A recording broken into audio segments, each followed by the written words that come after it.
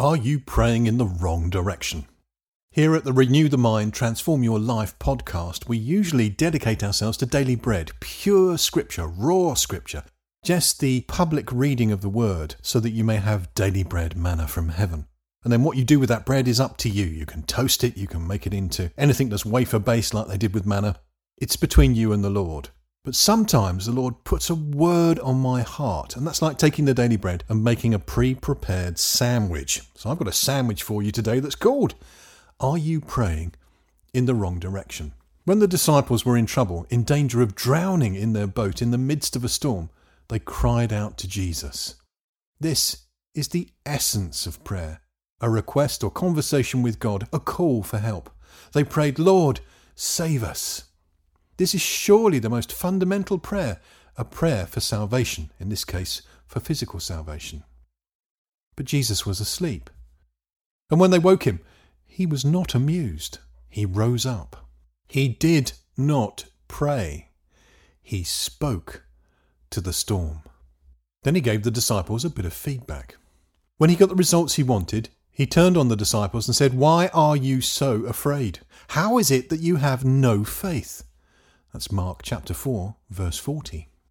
This message is so significant that we find it in Matthew and in Luke too. Here's Matthew 8:26. Jesus says, Why are you fearful, O you of little faith? Then he got up, rebuked the wind and the sea, and there was a great calm. And listen to what they said in verse 25, which sounds like a prayer to me. The disciples came to him and woke him up, saying, Save us, Lord, we are dying. And then Luke 8:25, Where is your faith? Here's a great example for us, faith under fire. The disciples were in trouble. Not only were they in danger of losing their lives if they carried on the way they were behaving, but also it is written, without faith it is impossible to be well-pleasing to him, that's to God. For he who comes to God must believe that he exists, and that he is a rewarder of those who seek him, those who diligently seek him. Hebrews 11 verse 6. Jesus was not pleased. They had no faith. He said, Where is your faith? And he was not pleased. Faith is the foundation for effective prayer. James says in his 5th chapter, verses 13 to 16, Is any among you in trouble? Let them pray. Is any happy? Let them sing songs of praise. Is anyone among you sick? Let them call the elders of the church to pray over them and anoint them with oil in the name of the Lord. And the prayer offered in faith will make the sick person well. The Lord will raise them up. If they have sinned, they will be forgiven. Therefore confess your sins to each other and pray for each other so that you may be healed. The prayer of a righteous person is powerful and effective. Even this is fascinating in that the elders of the church are to pray over them, not for them. I think this shows the bi-directional nature of prayer. We make our request to God founded on a strong relationship, a strong prayer relationship with God, and then we speak into the situation. We pray, then we say. Pray and say. It is both and. It's a good example of command and control. Let's return to that storm scene on the Sea of Galilee. Here's Luke. Luke says, Who is this then that he commands even the winds and the water, and they obey him? And Matthew's Gospel, What kind of man is this that even the wind and the sea obey him? And Mark's Gospel, Who then is this that even the wind and sea obey him? Jesus is our model. So let's think about speaking to situations. Let's remind ourselves of what we are taught in Mark 11. He speaks, Jesus speaks to fig trees and talks about speaking to mountains. Here it is from Mark 11, verse 12. The next day, when they had come out from Bethany, he was hungry, that's Jesus. Jesus was hungry. Seeing a fig tree afar off having leaves, he came to see if perhaps he might find anything on it. When he came to it, he found nothing but leaves, for it was not the season for figs. Jesus told it, May no one ever eat fruit from you again. And his disciples heard it. And then from verse 20, As they passed by in the morning, they saw the fig tree withered away from the roots. Peter, remembering, said to him, "Rabbi, look, the fig tree which you cursed has withered away." Jesus answered them, "Have faith in God. For most certainly I tell you, whoever may tell this mountain, 'Be taken up and cast into the sea,' and doesn't doubt in his heart, but believes that what he says is happening, he shall have whatever he says. Therefore I tell you, all things whatever you pray and ask for, believe that you have received them, and you shall have them." Notice here that Jesus is talking about prayer and is talking about speaking to the mountain, commanding the desired result. Pray and say. This is much more like the biblical practice of blessing and cursing, and in fact the account of the fig tree is often called the cursing of the fig tree, and Peter says, "Rabbi, look, the fig tree which you cursed has withered away." Prayer is a sophisticated topic, but the prayer of faith is simple. Let's not be simplistic here then. Sometimes there is a time for persistent prayer, especially when interceding for others or battling the forces of darkness.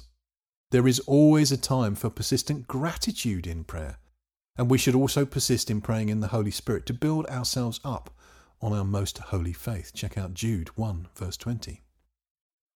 However, when it comes to storms, deliverance and healing, the biblical pattern time and time again is to have faith in God, have a strong foundation of your relationship with the Father, and then to speak to the situation, commanding the result you want and expecting obedience. It is letting blessing and cursing come out of your mouth. You bless the bread and it is multiplied. You bless the fish and they are multiplied. You curse the fig tree and it withers. You rebuke the fever and it leaves Peter's mother-in-law. You rebuke the winds and you speak to the sea, "Peace, be still." You take command. Let us learn from the disciples, but not repeat their mistake when they say, "Teacher, don't you care that we are dying?" God is not impressed with such unbelief, and if they had continued in that same behaviour, they would have drowned. It is far too easy to believe that God doesn't care for you when times are tough, but you won't get God's sympathy vote, nor will he bend his principles and make an exception.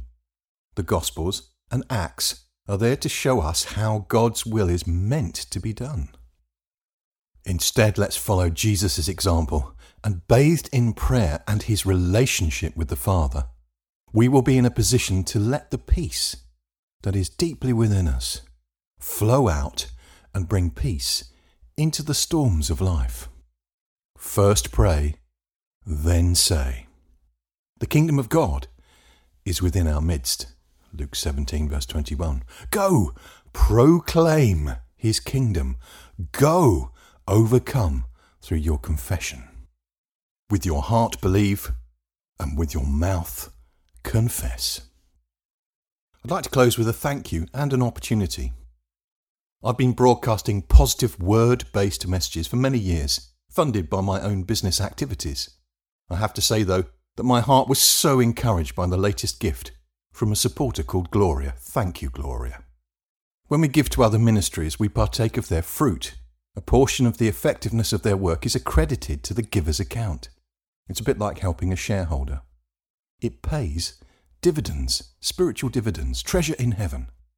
This means that people who cannot deliver certain types of ministries can nevertheless become a partner in that ministry.